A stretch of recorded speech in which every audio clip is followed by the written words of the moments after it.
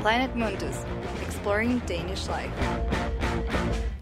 Denmark, like other Scandinavian countries, is known for being a leader in green energy and sustainable environment practices. Knowing this, it might come as a surprise to know that Danes also produce the most municipal waste per capita in Europe.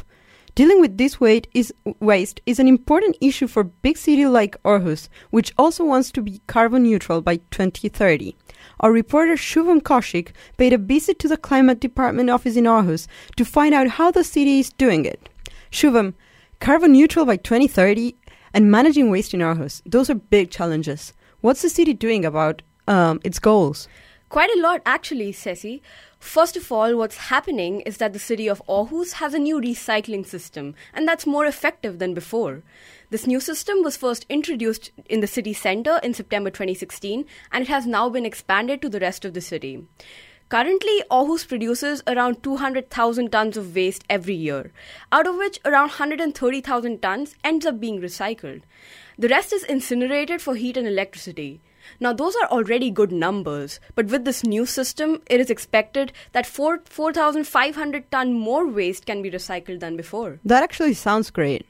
Yeah, and that's not all. I got to sit down and chat with Stine Sparrowith, who's a delegation manager at the Climate Department in Aarhus, in her very Hygge office.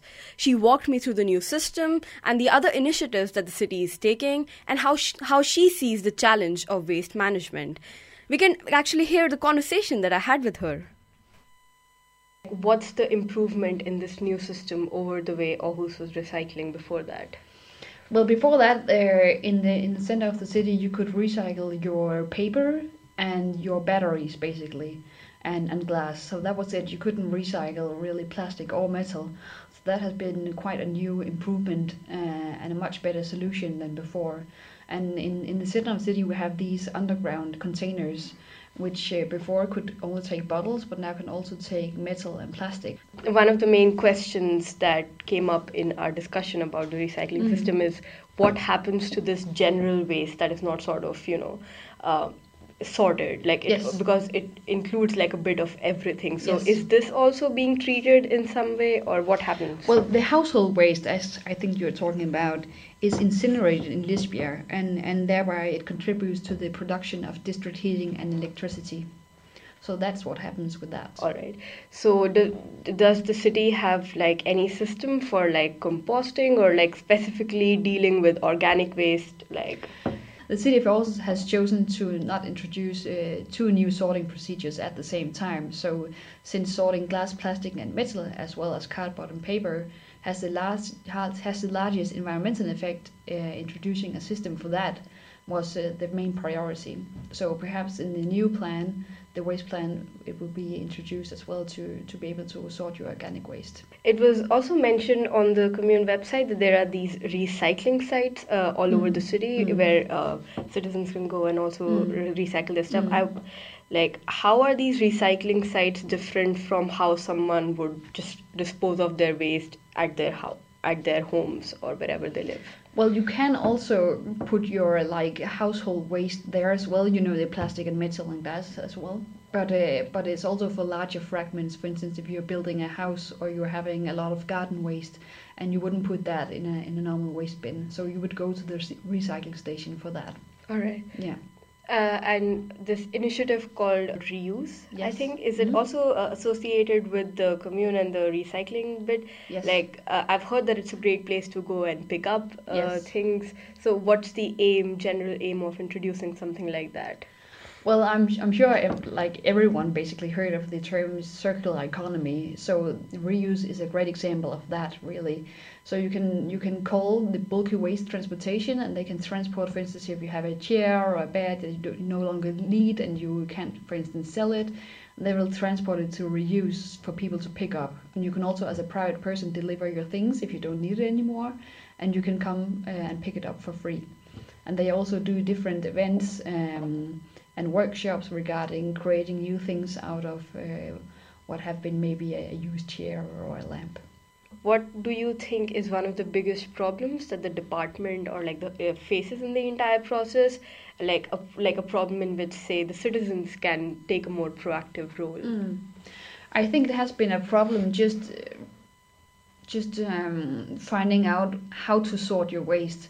I think the waste department has done a very great job.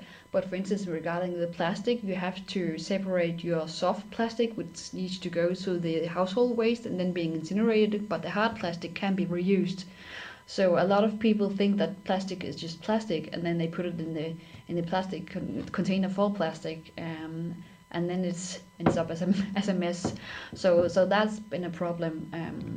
And I think just getting people to sort their waste, especially if you don't have a lot of space. For instance, if you live in a tiny apartment in the city center, you need to have enough space to have 3 different bins, maybe even more.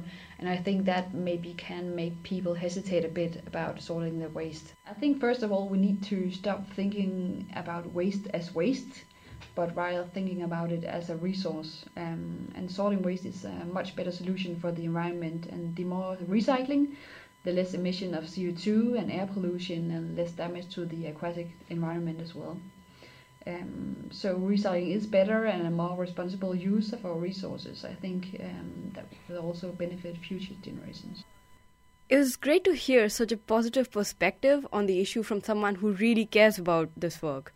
Especially for me, I come from a city, New Delhi in India, with no organized culture of waste management or recycling. Yes, and it looks like they have a pretty well-rounded approach to this, I must say. It's not just recycling and the waste, but also creating a culture where people want to do it.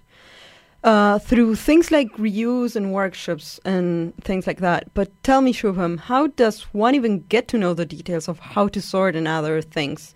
How are they spreading the word? Well, with the new system, there were flyers and printed material that went out to all the houses and communal spaces. I saw those as well.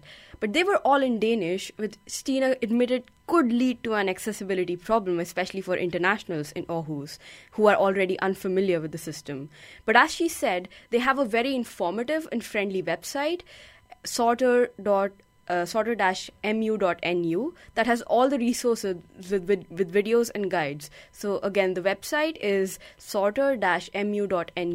That's very important information. Thank you so much, Shubham. Let's hope all this information makes us all more conscious about recycling and doing our bit for the planet. Planet Mundus, the word in Aarhus. Every Wednesday from 7 to 8 p.m. and online.